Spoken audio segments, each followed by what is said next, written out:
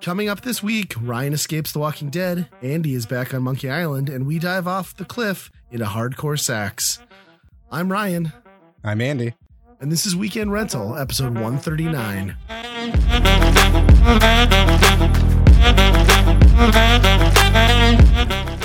Well, the season is here.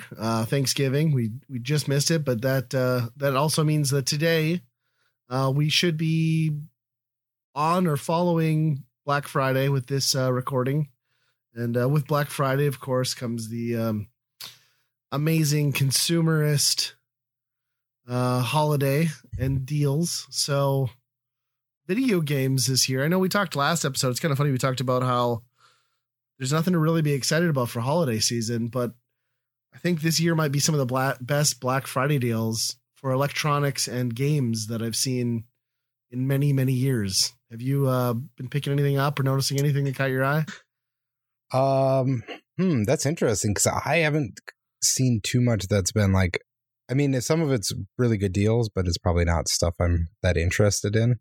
Sure. The one that really kind of jumped out at me and surprised me was Sonic Frontiers. Yeah, down to 25 some places, right? Yeah, that was pretty crazy. Yeah. So I grabbed that.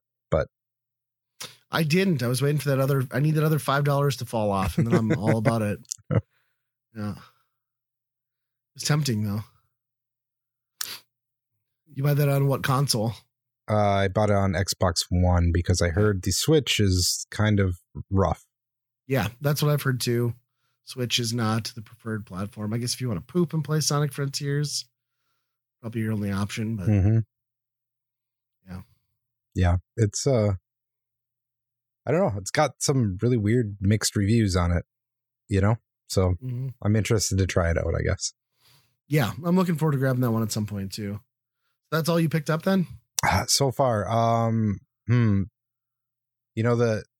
Xbox Series S, 250. Yep, 250. I even saw it on 200.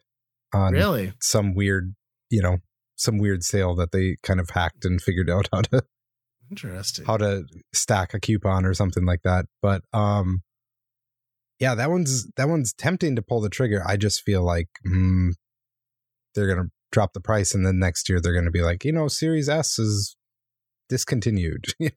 Yeah, that's my fear too. I always just figure like, well, my one is limping along just fine right now as my second machine. So, but yeah, I was pretty tempted too to pick one up, especially because I saw they had that bundle where it was like $289 and you get a second controller.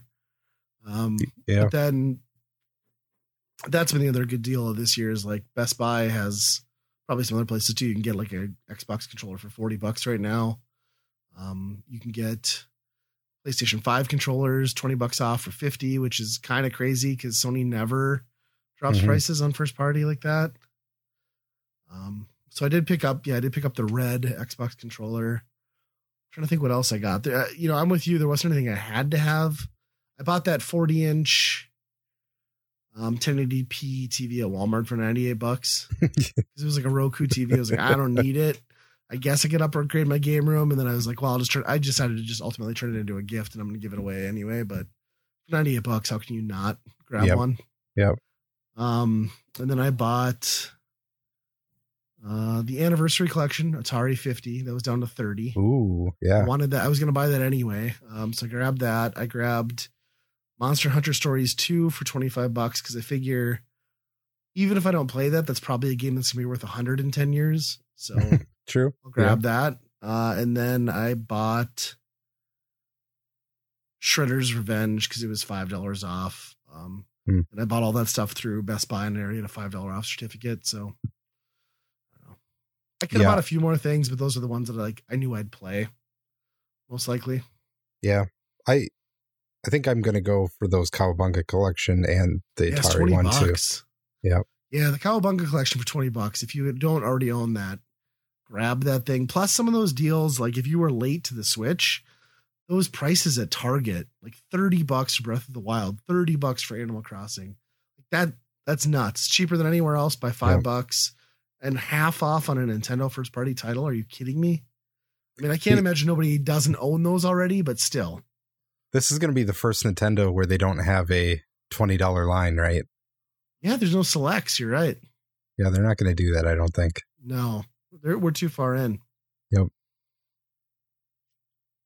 Yeah, and there was, I know there was some substantial PC deals too, for some decent PCs. Things were marked way down. Monitors, I looked at a couple that were severely discounted. They looked good. And there's lots of physical stuff for the PS5, like Returnal's cheap, $30. Xbox One, just consoles I'm not going to buy physically for right now. Yeah. But you could definitely get some of the last year's and the previous year's best games right now for a really good price physically. So it was good to see. And I think they kind of had to do that because if you're buying a console for your kid, or if you bought them one last year, again, there's no blockbusters coming this holiday. So yeah, everything that's out's out, you know. Yeah, you have to. I did laugh that, like, the Oculus Quest, it's like, oh, here's this big deal, $50 off. And it's like, yeah, that's the $50 you raised it earlier this year.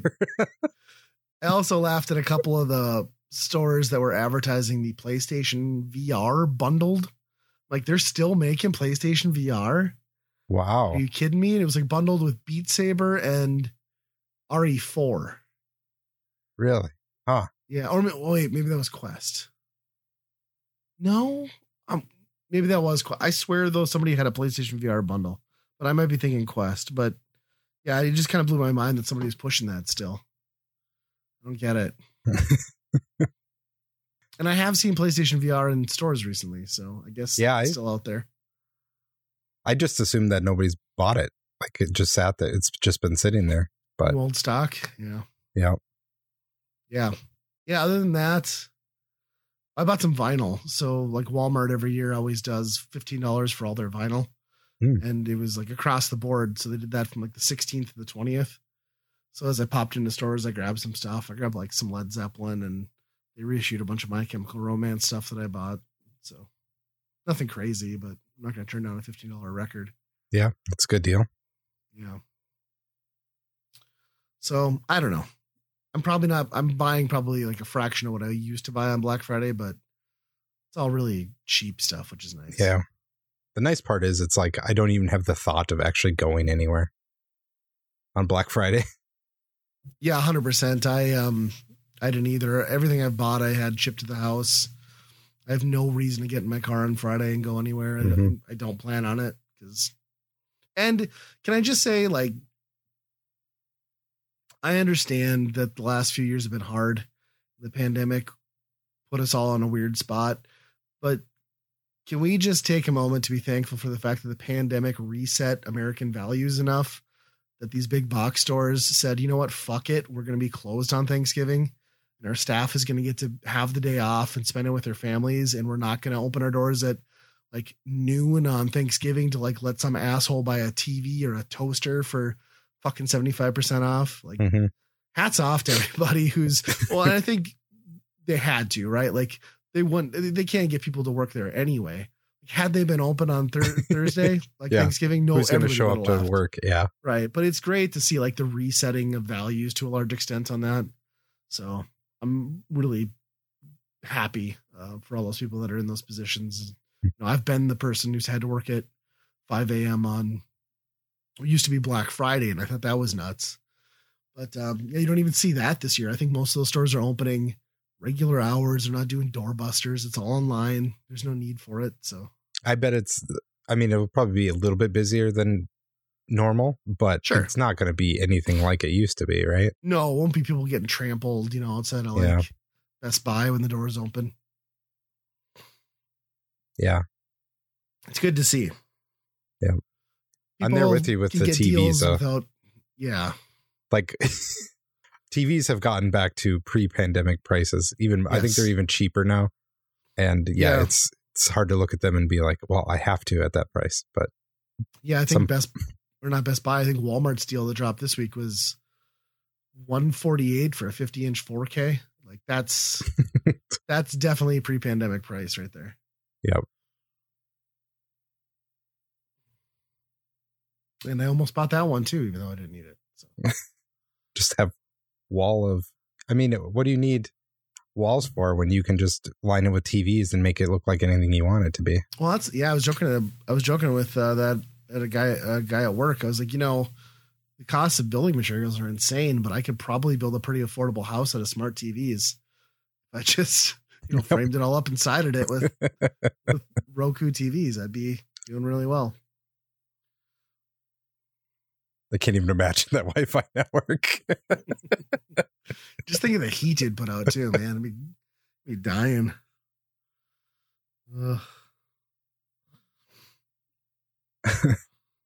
Yeah. You've been, oh yeah, go ahead. It is also that time of year where the Game Award nominees come out for the Jeff Keighley's Game Awards. Yes, I mean it's unanimously across the board. These are the end of year stuff. Okay, gotcha. I mean, these are summer, I suppose, right? Yeah, it's across the board. Everybody agrees these are the best games of the year. They've been announced. Yes. Okay, let's hear this. I haven't caught wind of this yet. Okay, so let me make sure I got these. I will say this is probably the weakest class I've ever seen on the Game of the Year anyway. Okay.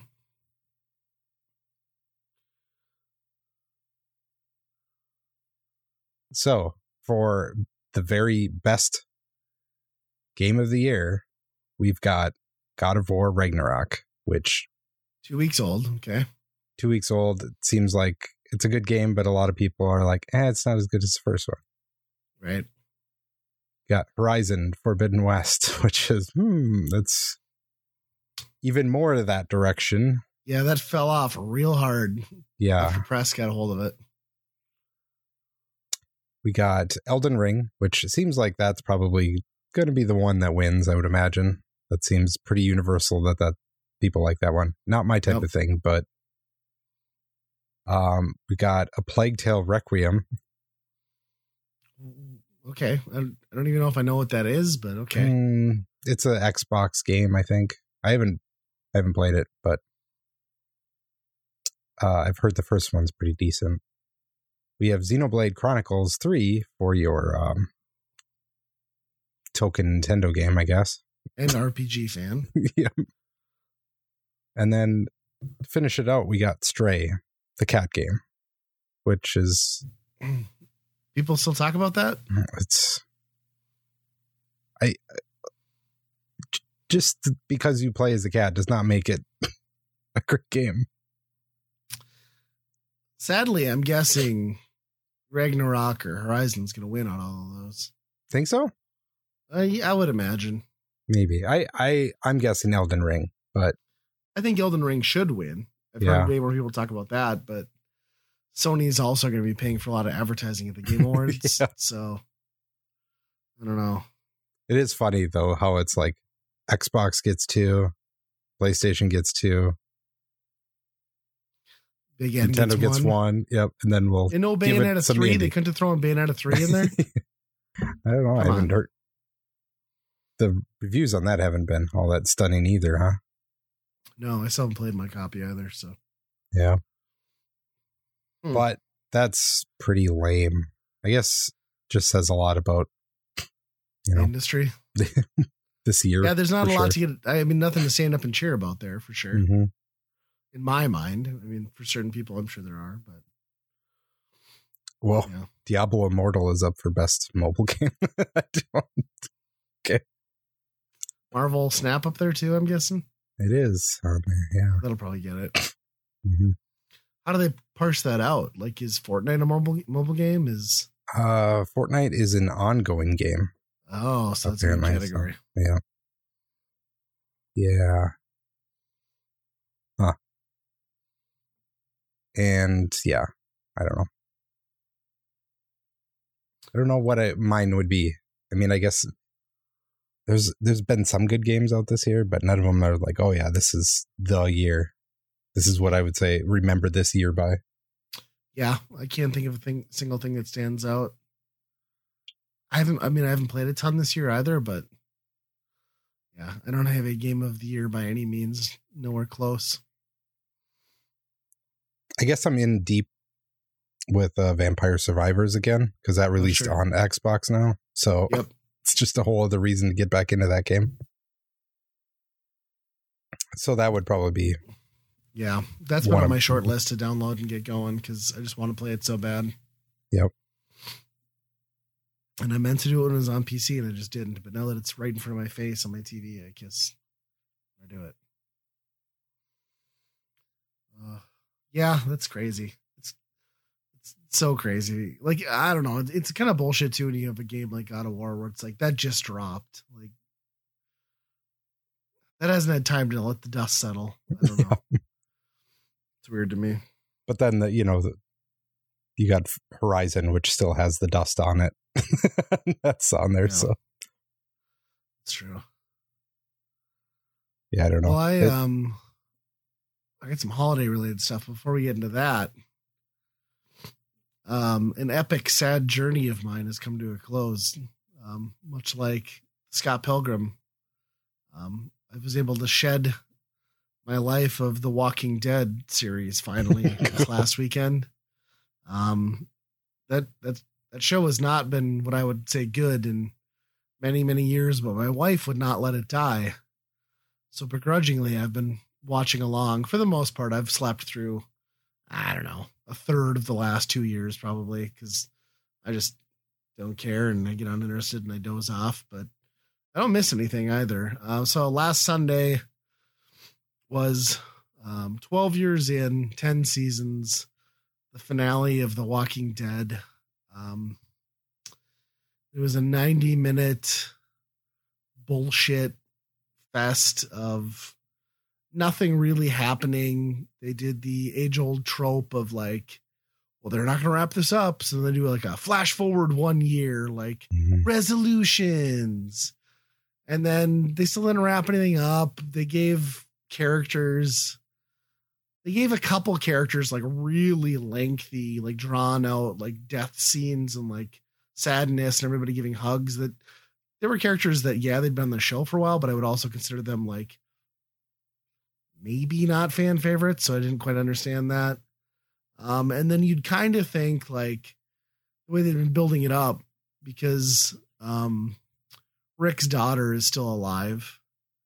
It just kind of seemed like they were headed towards like, there's going to be this reunion, at the end of this thing, like that will at least happen and there'll be some closure. And no, that didn't happen. No. Well, okay. So here's what happened. They did like, here's what pissed me off. So they've established long ago, and rightly so, fossil fuels have not been a part of this series because 1, they were not easy to find anymore. And 2, there's a shelf life on fossil fuels. For that reason, the majority of the Alexandrian original crew were all on horseback, or they walked. So they end the series using like a large stash of fossil fuels at like the community that they like help defend in the end here. And then at the end, Daryl rides off on his motorcycle, which you haven't seen in like 6 seasons because, again, no fossil fuels. So he takes off into the sunset on his motorcycle. And I was like, what the fuck's happening here? That's a one-way trip. Daryl's going out into no man's land. He's going to die. He's not going to have gas. He can't come back. And then they go into like a montage thing. And then they do cut to Rick and Michonne in separate sequences. But like in story arcs that are still dangling off in the distance. And then they're like, welcome back, or like, thanks for watching, like, come back next year, 2023, for the Walking Dead universe. And then they're showing like all these characters in new Walking Dead shows. So they're not even really ending it. So how do you give a proper finale? How do you give a proper finale with any satisfying closure to a series that isn't ending? They're just trimming some of the fat and then like doing like spin-off shows in another direction. And some people are like, I looked on social media and some people are like really shitting their pants. Like, oh my God, Rick and Michonne. It's like, but everybody who watches the show knew that those characters were alive. They've already talked about how those characters are going to have shows following the end of this show. Like, that's not a spoiler. That's not exciting. It's just bullshit. And yeah, I got done with that and I was like, that fucking sucked. And even my wife was like, yeah, that was bad. And fucking Eugene lived. Eugene lived and he had a kid. Eugene is the dumbest, unlikable piece of shit. And they kept that character alive for like 7 fucking seasons. It's bullshit. Terrible show. They completely struggled after Negan. They had a couple seasons in between where it seemed like they kind of figured it out again. And then they just totally shit the bed on this whole last season, and especially this last episode. It was just terrible. Well, and they tried to make whole other shows. How many other shows are there? Like 2 other ones, right? So yeah, Fear the Walking Dead, which has been god awful since it came out, is still going. There was Beyond the Walking Dead, which was great. Actually better than the other 2, and it has like filling in the gaps and a lot of what was happening behind the scenes. They canceled that after 1 season. And now there will be more Fear the Walking Dead, which will keep going. And then The Walking Dead City of the Dead is next year. And then I think there's some Rick and Michonne stuff. I think there's also a Daryl and Carol spinoff. Of course. I don't know, man. And then here's the thing too, is like the last like 5 episodes, they build up to the realization that the walkers are getting smarter. Some of them can climb ladders. Some of them can use crude tools like rocks to smash in the glass. Big revelation, right? Like, how is this happening? What's going on? Like, nothing's safe. But then they don't do anything with it. Like, they're climbing over the walls in the final episode. They're smashing down glass in the final episode. And then everybody's back in Alexandria a year later. Everybody's back in these communities like, oh, we rebuilt. I'm like, hey, dumb fucks, your walls are now worthless. Like, how is everybody happy? This is bullshit. So I don't know. It was shit. It was just dog shit. Walking Dead sucks. I can't believe like how much they've milked that thing. Yeah. I can't believe I had to watch it all. Or almost all. Like even just like the games. Like I love that first Telltale game. Right. And then now you look at like how many games that they've made for Walking Dead. Yep. It's just like, half of them look like mobile garbage, but it's just, it seems like they'll put their name on anything. Yeah. And they seem insistent on carrying it forward. So, yeah. Which is, it's like, what can you do though? I mean, it's just like stay away from the zombies. Right.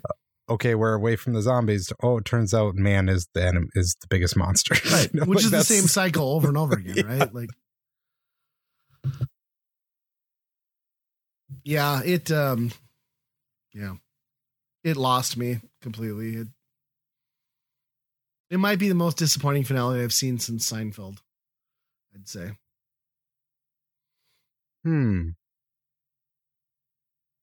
Yeah. Trying to remember even what happened in the end of Seinfeld. Like they just kind of ended, right? Yeah, they got arrested for like a bullshit like made up law thing, and then they just brought back everybody to testify against them. Mm-hmm. It was terrible. Yeah. So yeah, that's done. I'm glad. Rid myself of The Walking Dead. Yeah. That's kind of nice to get it off your back. Yeah, for sure. We'll really free up my Sunday nights now. May pick up pickleball. We'll see. I saw you watch something a little bit more wholesome, though. I watched a couple of things more wholesome. Yeah. So I watched that A Christmas Story Christmas, or I think maybe it's just Christmas Story Christmas, which is the HBO Max movie, the pickup sequel, I guess. I mean, there was already a sequel to A Christmas Story, but this is like a direct Christmas sequel to that. Mostly the same cast, except they're the parents now. Ralphie's an adult. I don't know. It was good. It tried to hit the same tones and like vibe of the first one, and I don't think it quite nails it. It's also very heavily dependent on your love and understanding of the first one to like appreciate some of the finer notes and the jokes. I don't know. I probably won't sit down every year and watch A Christmas Story followed by Christmas Story Christmas. Yeah. But it was kind of neat to like see them now older, I guess. The thing that kind of ruined it for me was like the whole thing is like Ralphie's dad has died. That's kind of the setup for him going home. But then I looked and maybe there's health or mental or whatever reasons for it. But like the actress who played his mother in the first movie is still alive from what I can see, but they recast her. Because this is the original Ralphie then? Yeah. He's the dad. Okay. Yep. Okay. So it's weird to me that the mom is not like, if you were going to kill the dad, why maybe just kill them both?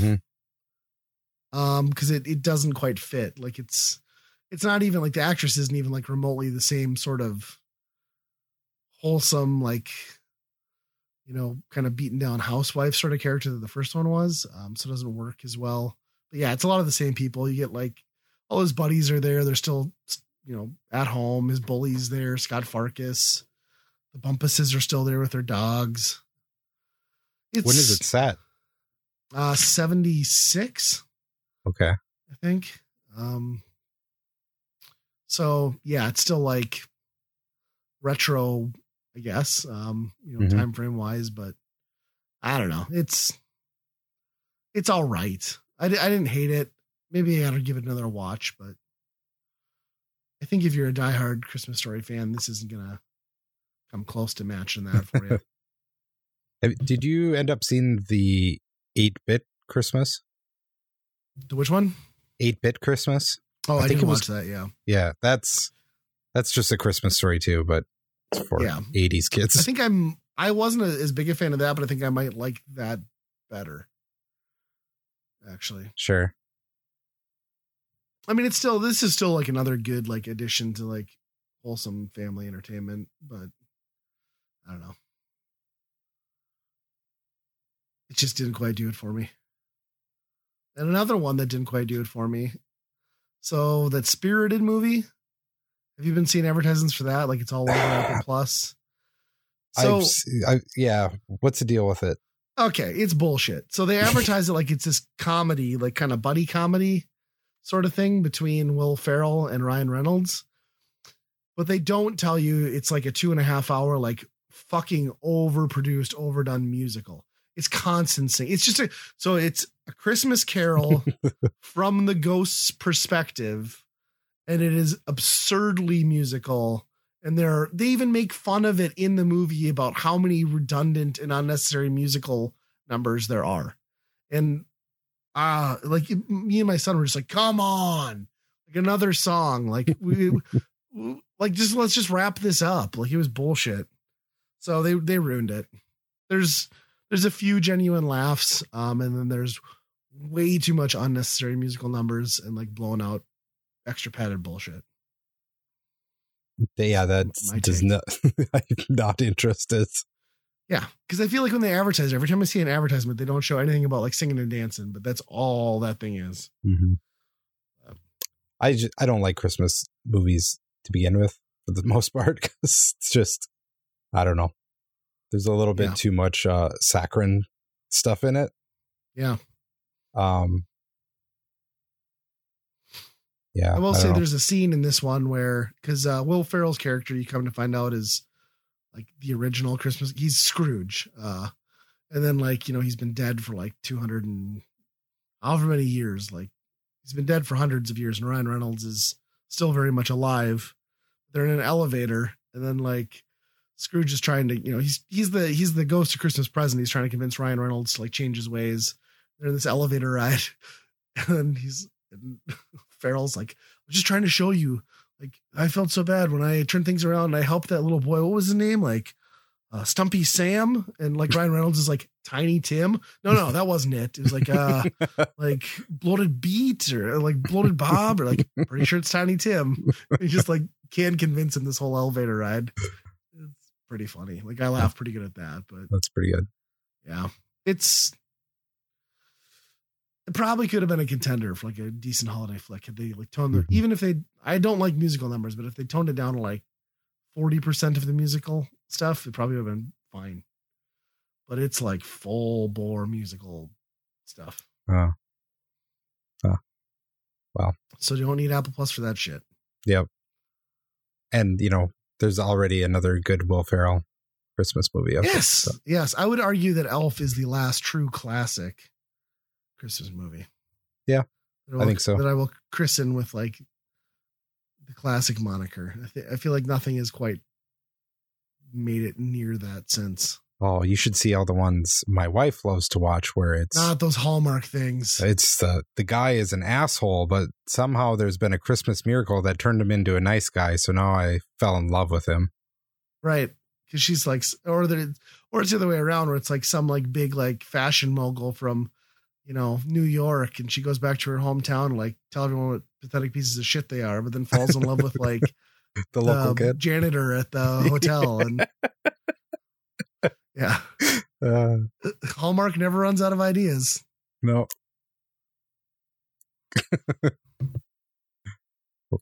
Or idea. Yeah. The whole Hallmark Channel, I swear, like it's just their job every year, like outproduce the number of movies for Christmas they've done the year before. Like that's their only thing. They don't care about anything else. Yep. What 90s actress can we get for this? They lost Candace Cameron too. That's a big blow. Yeah. So you've been playing some games, it looks like, huh? A little bit. Yeah. Some Game Pass stuff. One to check out maybe is one called Phantom of the Abyss. I think it's an early access game. Okay. And it's kind of like 100 people raiding a temple, Indiana Jones style, and trying to get the relic at the end. And it's just traps and, a whole bunch of that type of stuff that, are in those type of temples. Sure. But it's interesting because it shows replays of people trying to get there. So you can see where the traps are and you can watch them die and be like, oh, I'm not going to do that. So nice. I haven't played it too much to really get into the more competitive stuff, or if there is competitive stuff, because right now it just seems like you're trying to beat times. Maybe, I don't know, but it's pretty good game for just having that watch where you step, don't get a blow dart in your ass type of thing. Yeah, nobody wants that. Yep. So is it like one level, or it's always randomized, or it's? I think it's randomized. Okay. It seems like it's generated. Okay. It's definitely like roguelike kind of too, where it's like collect some money and then you get to this statue where you can buy an upgrade that might help you. So it's like it's that type of game where you're upgrading as you go too. But yeah, it's something to check out. It's kind of fun. That's early access right now, you said? Yeah. Yep. So I don't know when it officially launches, but it seemed like it was a working concept already. So nice. I'll have to check it out. And the other one is the Return to Monkey Island came onto Game Pass as well. And that's the one where they've like remade that from the ground up. Is that right? Yeah. Well, it's a totally new game. Yep. So okay. It's basically a sequel to all those old games. Well, to one or two of them, I don't know. It's that whole timeline is a little messed up, I think. Okay. Like the original owner, the original creator, kind of disavows some of the later games. So he's like, those didn't happen. But this has like a pretty different art style. I mean, you kind of have to. Most of those games are, old computer games, but yeah, you start out in the same city, in the same, town that you were at. You kind of do the same things. There's a lot of jokes referencing the first game. But I don't know. There's something to it where there's not, I don't know. The puzzles seem more obvious, I guess, which is probably a good thing compared to those old games. Balance the frustration level a little, maybe. Yeah, because they kind of write it in the walls where you're just like, oh, I need a key, and there's a key maker across the street, and that type of thing. So it's and at least on the original island, there's a lot less stuff to go to. Some of the original locations are there, but a lot of the old ones, they're just like, oh yeah, this is gone now. Weird. So do they make any like quality of life improvements? Like, or is it basically just that same formula? Oh yeah, it's way better for that. If you can just press the bumpers and you can cycle through everything you would look at or click on.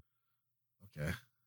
In each area, which is huge. That's really nice. I think there's a hint system. I haven't used it yet because it's pretty obvious so far, but I'm not too far in. I'm on part 2. I just got on the ship, so I'm past the original town. But me playing the original game, I don't remember how far I got. I just remember that original town, the original island so much. Not so much Monkey Island. So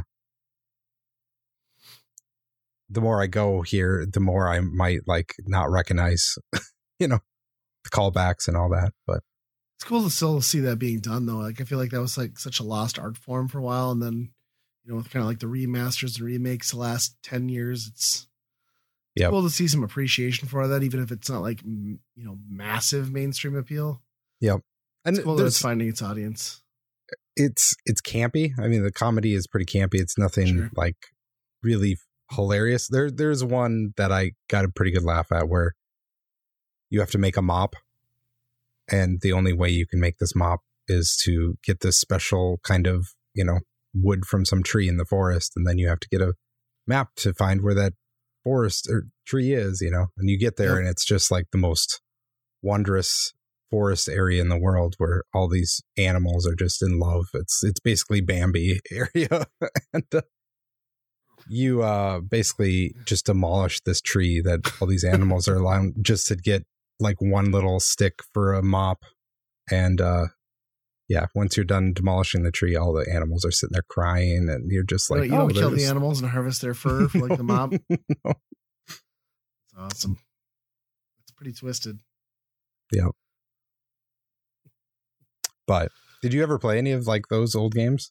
Really? Like just little bits, not really even the Monkey Island stuff. Like I played some of point and click things. I can't even remember like any specific titles, but yeah, very few. Like I didn't have a PC growing up, but I only had one buddy who had one, and he was kind of into it later on in the DOS days when those were not kind of the big titles. So yeah, just kind of surface level, aware of what they are, played bits of them, but yeah, largely missed by me. Yep. I think I'm not even sure where I played it because I don't think I had it. Yeah. So somehow I've played it. A lot of these games. But. Yeah, Maniac Mansion's probably the one I spent like the most time with, like a point and click like that. So. Yep, that one's fun. Yeah, it's nice to go back to these every once in a while, but I think they need to be goofy enough. It needs to be this type of thing that keeps me interested. Right. Like if they just did a straight up new King's Quest, I'd be like, whatever. But between this and that Day of the Tentacle remake, I played through that, just that kind of goofy, just enough goofiness that.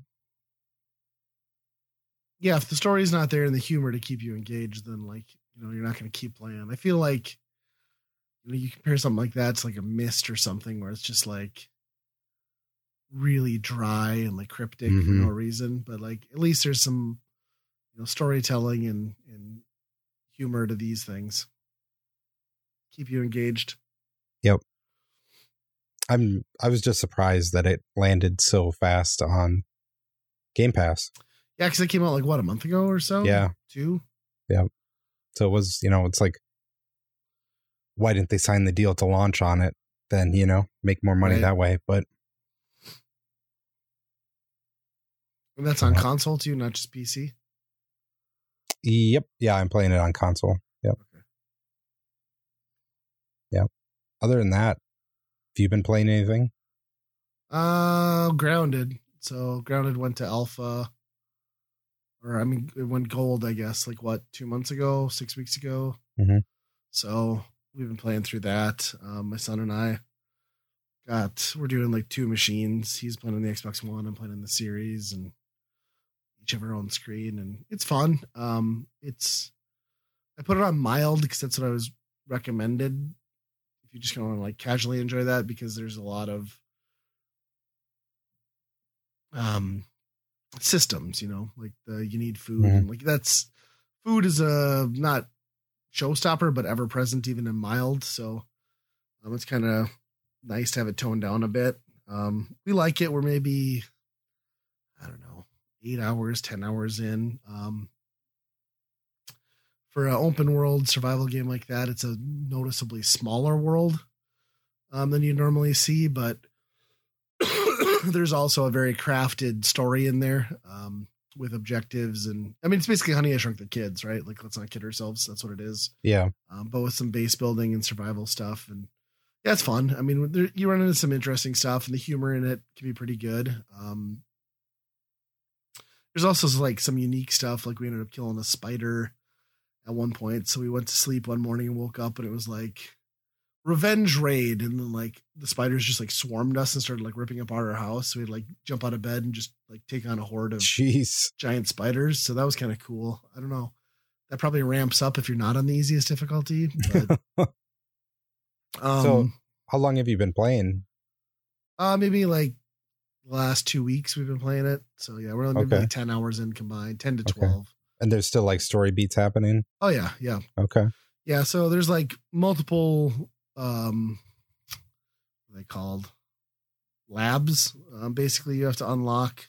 But we've still got a lot of craftable stuff we haven't gotten to, and a lot of components we haven't seen.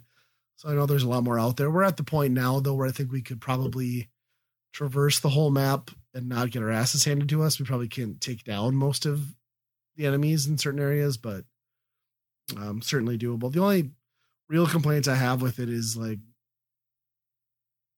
it's not a bad controlling game, but there's a lot of precision hopping and climbing that needs to happen on very narrow paths.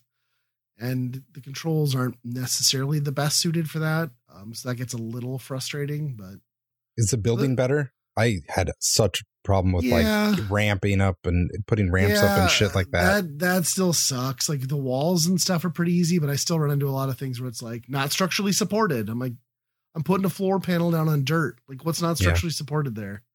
Still better than Ark, but yeah, for sure. Yeah, 100%. But yeah, I think it's pretty polished at this point. It feels like, and yeah, we're having fun. We're trying to find the underwater base at the moment, so pretty cool. Yeah, I played that when they first launched it in early access, and it was interesting. It was fun, but I think it was only until that first lab. Sure. You find that first lab, and that was it. Plus, I don't think there was enough in there to deal with like any of the big, like spiders just effed you up. Like you were done. There's no way to do anything with spiders in the game. So yeah, it definitely feels like they figured that out. Like you make slow gains for sure. Okay. So, because we're already taking down spiders and ladybugs, and like ladybugs are scary, but all sorts of stuff. So it's cool. It's a good one with kids for sure too. I'd recommend it if you're into like survival stuff and don't want, something super grueling like Ark, like you said, or even 7 days. That can be pretty brutal. Yeah. Just anything with a commitment, like a timeline or a commitment that you need to hit. Yeah. Yeah. And it's nice because you can like start your own online session and come back to it. Like it's not, things aren't decaying, things aren't starving while you're offline. So yeah. You've been playing anything new, like the Pokemons? No. So I just kind of want to talk about how crazy, like it's just a glitch fest this year. Yeah. The internet doesn't seem impressed this go around. No, I think it finally, I think the shit has hit the fan finally on Pokemon. I hope Nintendo and the Pokemon company be like, you know what, Game Freak? I think we're going to vote 2-1 and we're going to have somebody else do it next year because this is getting old. Like, I don't know. Yeah, I've seen like people just complaining like constant pop in, slow down. frame rate issues, jaggy edges, like butt visuals. Yeah, just like broken stuff too, where it was like they found out if you jump backwards, you can climb up any mountain pretty much. Oh my gosh. It's like, well, that kind of breaks a lot of the game, I'm sure. Yeah, it's crazy. And then there's 2 of them, right? So it was like they always do like the pairs. So 2 games just dropped, and they're probably like super high selling and grossing. Oh, that's the problem. Disappointments. That's the problem. I think this might be the worst reviewed one so far, but the best selling. It could be the best selling. That's the problem. It's just print money. Why try and do better, right? Right. It just mediocre sucks. Still makes you cash. Just sucks because I mean it's still a really tiny team for how big of a franchise. I mean, Pokemon is like the largest franchise in the world. So yeah, and you've seen it too. Like, granted, there's been some improvements, but it seems like there's always people hoping for that. They want to see Pokemon take that next logical graphical step, and it's just never done it. Like, I mean, the move to 3D, like, sure, simple 3D worked, but I don't know. No, it still looks pretty bad. And they've changed the structure of it a little bit. Past few ones have been so incredibly easy too. It's just basically almost like not even, it's just, there's nothing to it. Just collecting the new Pokemon and calling it a day. Yeah, like the grind is just nothing. You're just doing nothing. It might as well be like a clicker game. Well, hopefully it does 2 things. Like, hopefully it shows Nintendo that they need to help them with more resources, and 2, maybe it makes them realize that like continuing to try to push on this like ancient, underpowered console is not their near future, and they need to get a new console out. Yeah. I don't know if that's the reason on here. I mean, this looks not. Like half these Pokemon games could probably still run on a 3DS if they wanted to. Yeah. I don't know. It's disappointing. The thing that sucks is like there are other games that are trying to do Pokemon better.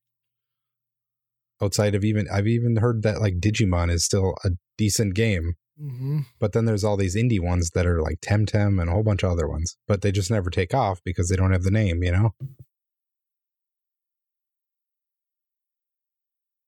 Yeah, that's really disappointing.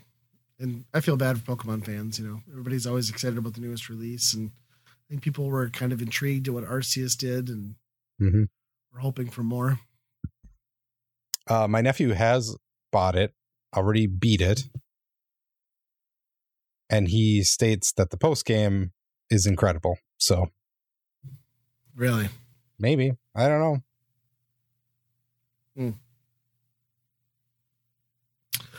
I guess if you can look through the flaws, right? Yeah. This is the fastest I've ever been like, should I buy the new one? No. Yeah. I haven't heard anything positive come out about it, which is crazy. Yep. It's freaking Pokemon, mainline Pokemon. It just looks dumb anyway to me. Like you're riding around on your motorcycle Pokemon the whole time. Wait, now I'm sold.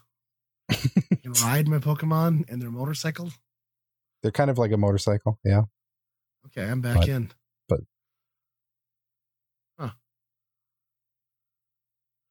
interesting. Well, should we do our staff picks? Yeah. Are we there? Maybe you can jump off. I'll let you lead this one off. Yeah. So mine is kind of based on a Black Friday deal kind of deal where Steam, every time Thanksgiving, they start the fall Steam sale, which usually has some great deals. And I was looking at the under $5 range, which, boy, you sort by cheapest, there is like a billion games on there for like 27 to 28 cents. Oh, I bet. That must be like the minimum price. I wonder if 27 makes net to 0 and 28 is like 1 penny or something like that. but it's there's a lot of games under there, and I think that would be a good time to just like be like, yeah, buying that one just to see what the hell this thing is. Throw $10 at it and just like waste an afternoon. Yep. There was one game that was 28 cents. The name of it was called Bitcoin Collector, which was hilariously ironic. It didn't turn you into a Bitcoin, like you didn't turn your machine into a Bitcoin mining machine, did it? I'm sure that's probably why it's 27 cents. But anyway, I noticed a game that is one of my favorites. Luckily, it was already in my Steam library, but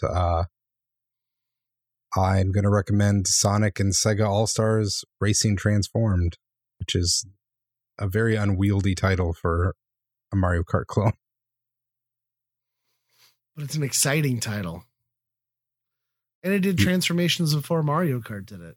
Yes. And it does it. So like Mario Kart kind of does. There's a few tracks, right, that switch it per lap. Overall, though, Mario Kart is pretty static on like when you're flying and when you're underwater. It's a cohesive experience. There's no change in how you fundamentally control your vehicle. Yep. The Sonic and Sega, they'd be like, "Oh, lap 2. Well, so some dragon came down and destroyed the path, so we got to fly this. We got to fly this lap, you know."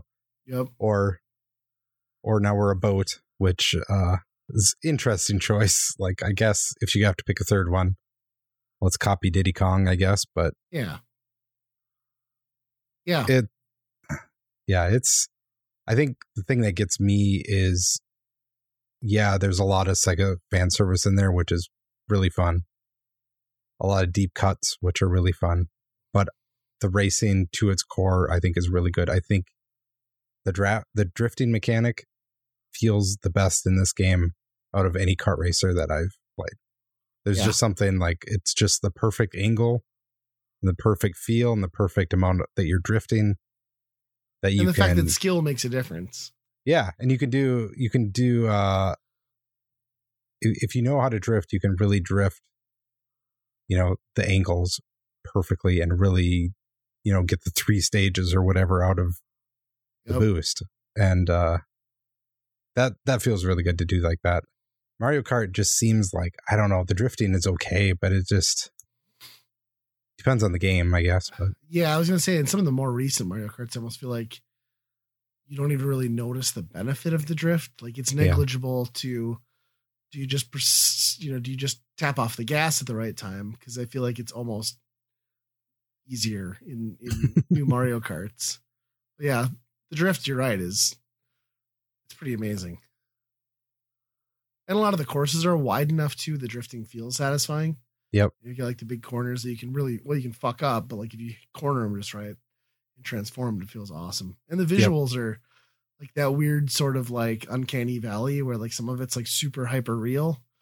Yeah. And in a way that Mario Kart really doesn't get, Yeah. Cause I mean, the amount of the tracks in this game are just wild, because you'll be, you got your Sonic stuff, but then you're into like Panzer Dragoon, which is pretty wild, and psychedelic, like Samba de Amigo. Samba de Amigo, those are trippy, man.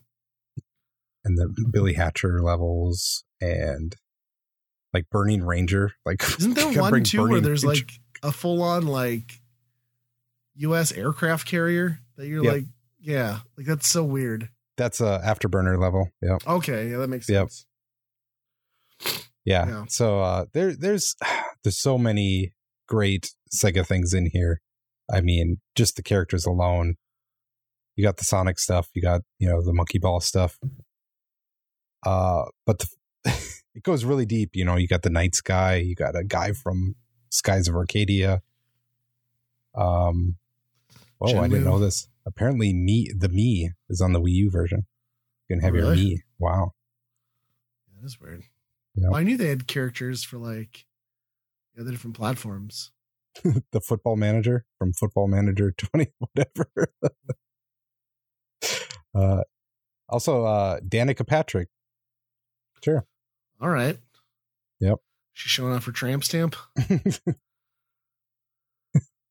That's an old reference. Every time I don't know why, I don't know if I clicked on like a tweet or something once, but every time I open Google and just like scroll through like the recommended articles, for whatever reason, there's always one Danica Patrick one in there. I'm like, I don't watch any NASCAR stuff. I couldn't tell you the last time I've searched her name, but they really want me to look at like Danica Patrick now and like whatever outfit she's wearing. So just redirects to GoDaddy. You're like, shit. Probably. Yeah. Yeah.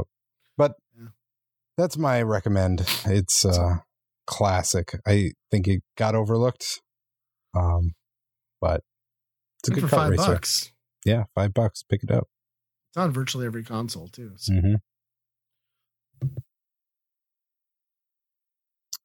Well, mine, my staff pick. I'm gonna go a little different. I've been going like pretty much all like shows and movies, but it's getting to that time of year where everyone's doing like their album of the year lists. I've been kind of looking at some of my stuff, and like so my staff pick is going to be a band called Cliff Diver, all one word.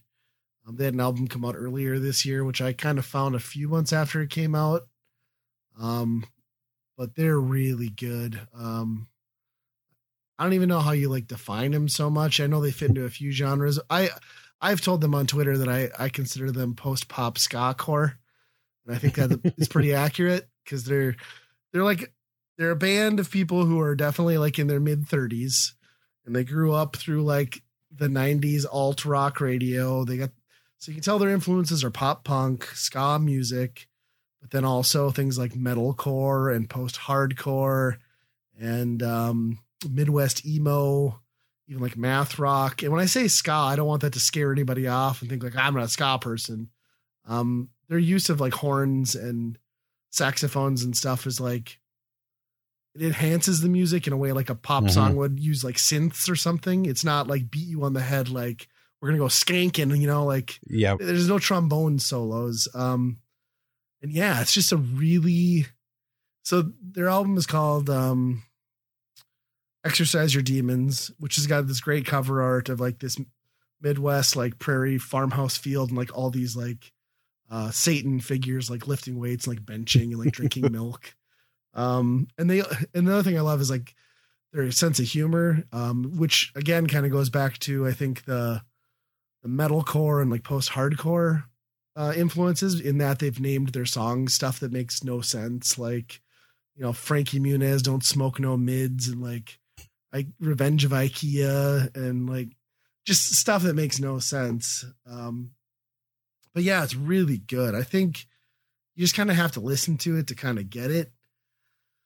And you know, their music's dark. Like some of the lyrics are dark in a way that like, it's like Motion City Soundtrack is dark, but the music's still upbeat, or there's like a positive inflection in there. Yeah. And I really like them. And like having watched more of like band interviews, cause they've kind of been blowing up. Like at the beginning of the year, I'd say their Spotify listener rate was like maybe in the low teens. And now they're around like 70,000 listeners a month. So they're really kind of like on this up and up for an indie band trajectory. But I've been watching some of the interviews, and like, I don't know, like there's two vocalists, a female and a guy, and the guy's like mid 30s, has this like horrendous mullet, and he wears like only belly shirts, and he's not a fit guy, which I just love it. Like he just doesn't care.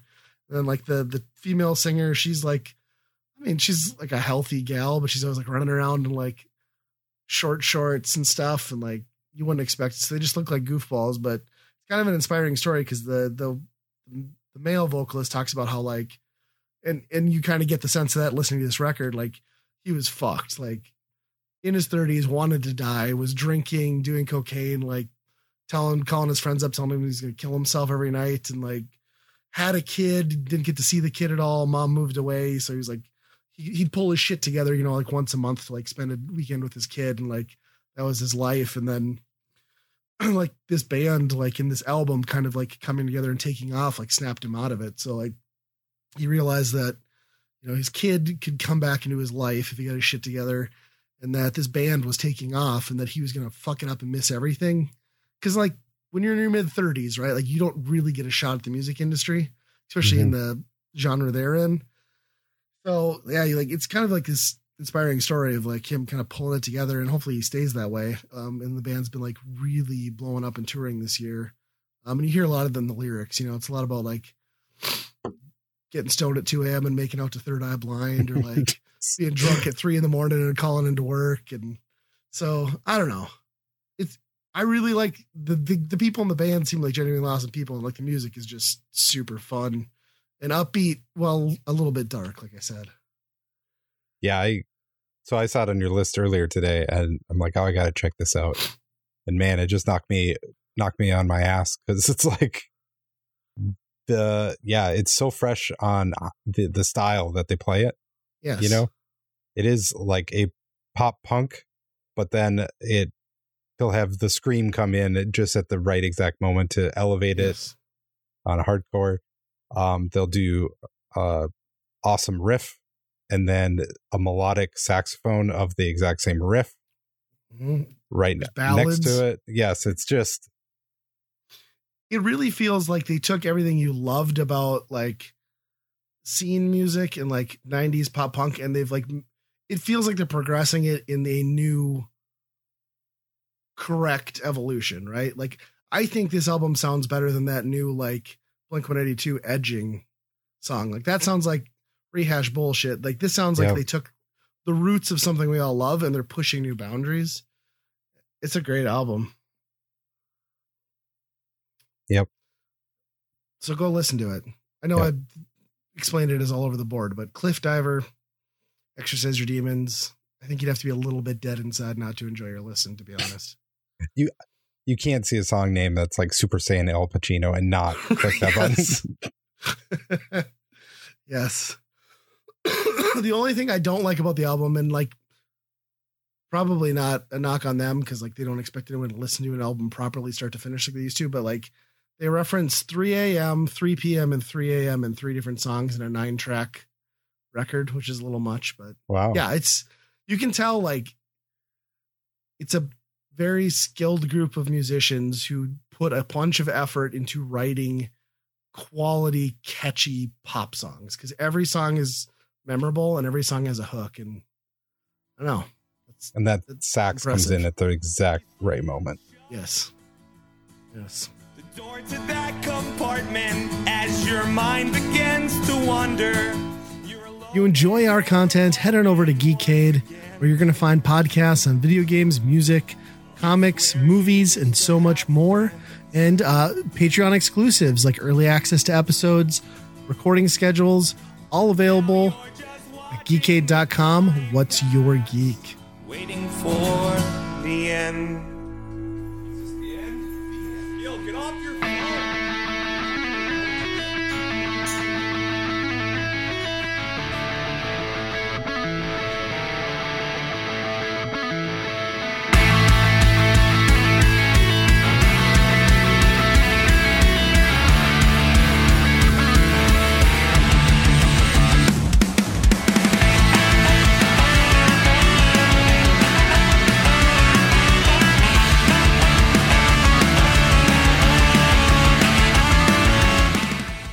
Jump into the weekend rental here. If you're unfamiliar with what that is, we pick a game every episode to kind of dive into and visit something from the retro past. This week we've gone with Incantation on the good old Super Nintendo. This came out late 1996, at least in the US. It was made by Titus France, I believe, was the development studio or publisher. I don't know how you describe it. Maybe like a mascot platformer sort of thing. Yeah. Of that era. It's kind of got like a Mega Man aspect of, projectiles. Sure, that's true. Yep. There's platforming for sure. And it's just kind of generic though. Just generic platformer. The reason I kind of was just kind of like threw this out there to play this is because the cover looks interesting, because it's, kind of a cartoonish boy that has a wand or whatever. And Also, the game is like $250 at every convention that you go to. So it's like, oh, well, it's got to be one of those good games, right? Right. And the screenshots look good. They're colorful, you know, good sprites. Yeah. And, and then you play it. Yeah. I played up to level 9 and I regret going that far. This game is kind of a conundrum because I would describe it as an easy game that should be for kids. A lot of the design is that way. Mm-hmm. However, there are spots where just the platform in itself is very hard. And you have to have perfect, like pixel perfect timing to hit some of these jumps. Meanwhile, pretty much every enemy on every level is just like, well, just shoot him, he's dead. You know, there's no real threat to him. Even the bosses are just nothing to him. But it's kind of weird that they just did that, and I don't know. Yeah, I agree. And like, this game immediately kind of gave me that vibe of like, and retro gamers will be familiar of like that 90s era platformer game that was developed in Europe. Like those European platformer titles in this vein all have like a similar sort of feel.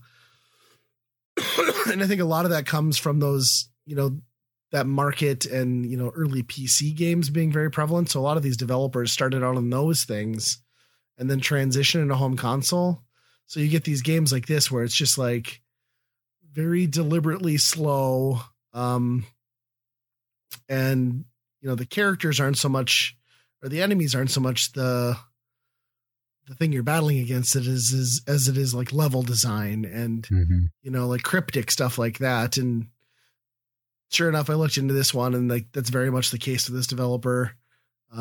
They were largely PC and transitioned into consoles later. And you can kind of tell that in this game design and like how it all plays out. And the fact that there's even like, I don't know if you noticed, if you hold like the shoulder buttons, then up and down on the D-pad, you can kind of like scroll the screen up and down in a way that you don't often see on consoles, but you used to see a lot in PC, right? So I was like, yeah, that makes sense. But yeah, it's weird because like first level feels very much like something you would use as an introductory action platformer game for a child. Very straightforward. You can't really screw it up unless you take too many hits from like the boss. But then the second level right away, like you said, the level design is like your biggest enemy. There's like huge jumps that like right off the bat require pixel perfect stuff. Plus there's this weird system in this game of like shooting magical crystal balls that will teleport you sometimes with ill effect. Yeah. Like, sometimes they send you back in the level. So it's just super frustrating. And they'll almost always place enemies in the path of those. So if you double shoot an enemy, you hit the enemy, then you inadvertently hit a crystal ball that might even not be on your screen. And then you're teleported to God knows where. You're like, I don't know if I'm forward, if I'm going the right way or not. Which becomes increasingly confusing when you hit like the third and fourth stages where they're mazes essentially, where you have to hit these crystals to get to certain areas. And like, it all looks the same. So mapping it out sucks. We should describe one of the main mechanics of this is you have to collect 3 grains. Yeah. Are twigs? I'm not sure. I don't know what they are. They look like a piece of grain or something. It's like the Yoshi coin if you couldn't leave the level unless you got all 3 Yoshi coins. Yep, exactly. And that really sucks because you like, especially on top of that, that orb bullshit where you like, I need a third thing. I have no idea where I am in this level. Yeah. I don't know if I'm supposed to go back to find it. I don't know if this thing is in front of me. Yeah, because you can completely screw yourself and there's no mid-level checkpoints. Nope. So if you die, you have to redo it all again. Yep. On one life. Yep. And then once you finally have the 3 grains, you go up to this pig who's running basically guard duty on the boss, and he just lets you through to fight the boss. But that was interesting that you said this is the same developer as Power Pigs, which we have also done on this show. Yep. That looked like a Power Pig to me. Yep. 100%. The guy behind the gate is a Power Pig. Yes. I also like hats off to the developer too for like not having the initiative to even redesign a second boss for the first and second stages. They just did a palette swap. And added, that's the whole game. That's the whole game. Yeah. I was relieved by the third one that it wasn't the same one, but like, what the fuck? So no, they do you have to fight the same boss basically every 2 levels. So the first, it's just mind-numbingly boring. Once you get to this level of the swamp, there is a frog at the end. I swear it takes 100 hits. And it's just you dodging, going under him when he jumps, hitting him 5 times over and over and over and over again. It is so boring. Yeah, and that's like one of the cardinal sins of this game too, is like those bullet sponge bosses, and they give you no indication to really let you know if you're hitting them. Mm-hmm. Like even like with the pixel animation, but then there's no health bar. Like the least they could have done was put like an arbitrary boss health bar, so you knew you were making progress, because like you're in for like a 2-minute grind every time. Yep, just throwing shots at it. The one positive thing that I'll give this game, I don't think they did it well, but it's an interesting thing that they added to this game. It's the mixing of the power-ups. Sure. And the different type of shots. So some of them you can have a fireball, you can have bombs, and you can mix them up and they do different types of shots. You have a carrot for some reason? Yeah. But overall they mostly suck. So you're just like trying to find the one that you like. Yeah. Yeah. The worst one is that one that's almost like that blue torch from Ghosts and Goblins, where like has a bad arc. Yeah. So it's like you have no range on it at all. Yep. Yeah. I thought I got stuck. There's one in the maze, I think. The second world or whatever. 4th level, yeah. There's these things that are on the ground that you have to hit to get through them. Well, all I had was a fire shot that goes straight forward. It doesn't go on the ground. There's no way to shoot down in this game. Or is there? Well, there's a ground pound. That otherwise seems completely worthless. It looks like it should just be an animation. I don't know if you can actually hurt anybody in it. Because like you wouldn't have it. If like an enemy was right on you, you wouldn't be doing that move. Mm-mm. I don't know what the only purpose of that move has to be like if you're getting stuck like I did. Yep. However, it wasn't doing it. The hitboxes were not working. And I went over and over and over, did the whole thing until I hit the exact pixel that it was like, okay, you can do it. And I smashed the ground, and this exact pixel, it opened up, and I'm like, oh, man. Wow. Yep. So there's a lot of kind of just BS in this game. There's a lot of collectibles that are just like strewn about. Like there's no real rhyme or reason why they have coins in certain spots and why. And yeah, like the characters and the enemies, like none of it's even that well designed. And like, I don't even like the kid I'm playing as, because like he's such a little asshat. You get to the end of every level and he like chucks his hat on the ground like a little spoiled kid. It's like, no, you pick your hat up, you dust it off. Yeah, the whole package is incredibly mediocre, from the visuals to the controls to the pacing to the design, the music. I mean, maybe somewhere out there this is some kid's like top 10, one of his favorite games, but this one's best forgotten. Yep. Definitely not worth paying the prices for. Just get the ROM. Yep. So with that in mind, what would you give it on the David Crane scale? The Blob scale? It's a burn, I think. Oh yeah, we don't do that. We do the Byron burn. Yeah, I'm getting confused. Yep. Sorry, I'm sick, people. It's fine. Like if it was for a kid, I think it's fine. Yeah. If I was a kid and I got this, I think I would be perfectly fine with it. There's way worse games and way worse bullshit in other games for kids. And I think this one's fine, but just now there was just no patience. It was just sucked. I got to the like 9th world, and like I got to the very top of this huge like mountain that you're climbing, which is basically the same art set as the first level. And there was a crystal ball up there. He shot it, didn't do anything, and then I was like, I'm done. Like, you told me I can't I got in trouble shooting all these crystal balls, and then I finally find one that I think I need to hit. I can't do it. So you had to ground pound it. Oh, I tried that too, but what's with the enemies you can't shoot too, like the shoot projectiles? It's bullshit. Yep.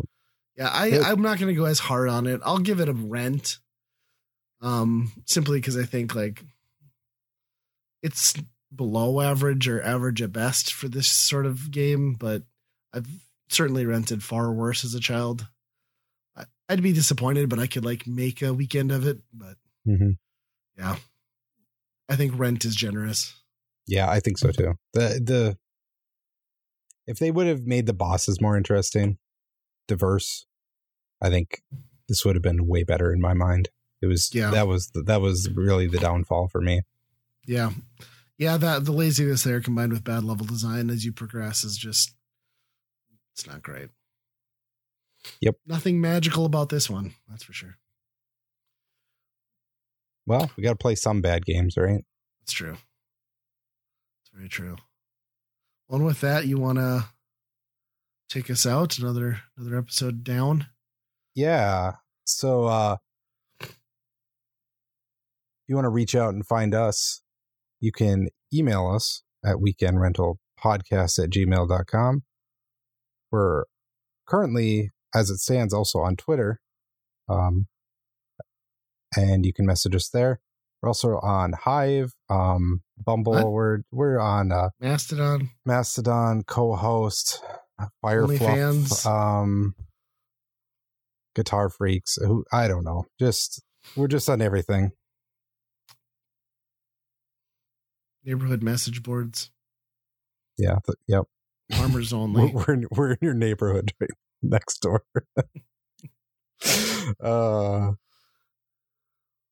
Yeah, but email is probably your best shot. So go with that. Anyway, until next time, be kind, rewind. Coming up this week, Ryan escapes The Walking Dead, Andy is back on Monkey Island, and we dive off the cliff into hardcore sax. I'm Ryan. I'm Andy. And this is Weekend Rental, episode 140. Oh, fuck, I fucked it up. That was so good. 139. Son of a bitch. Let me try it again.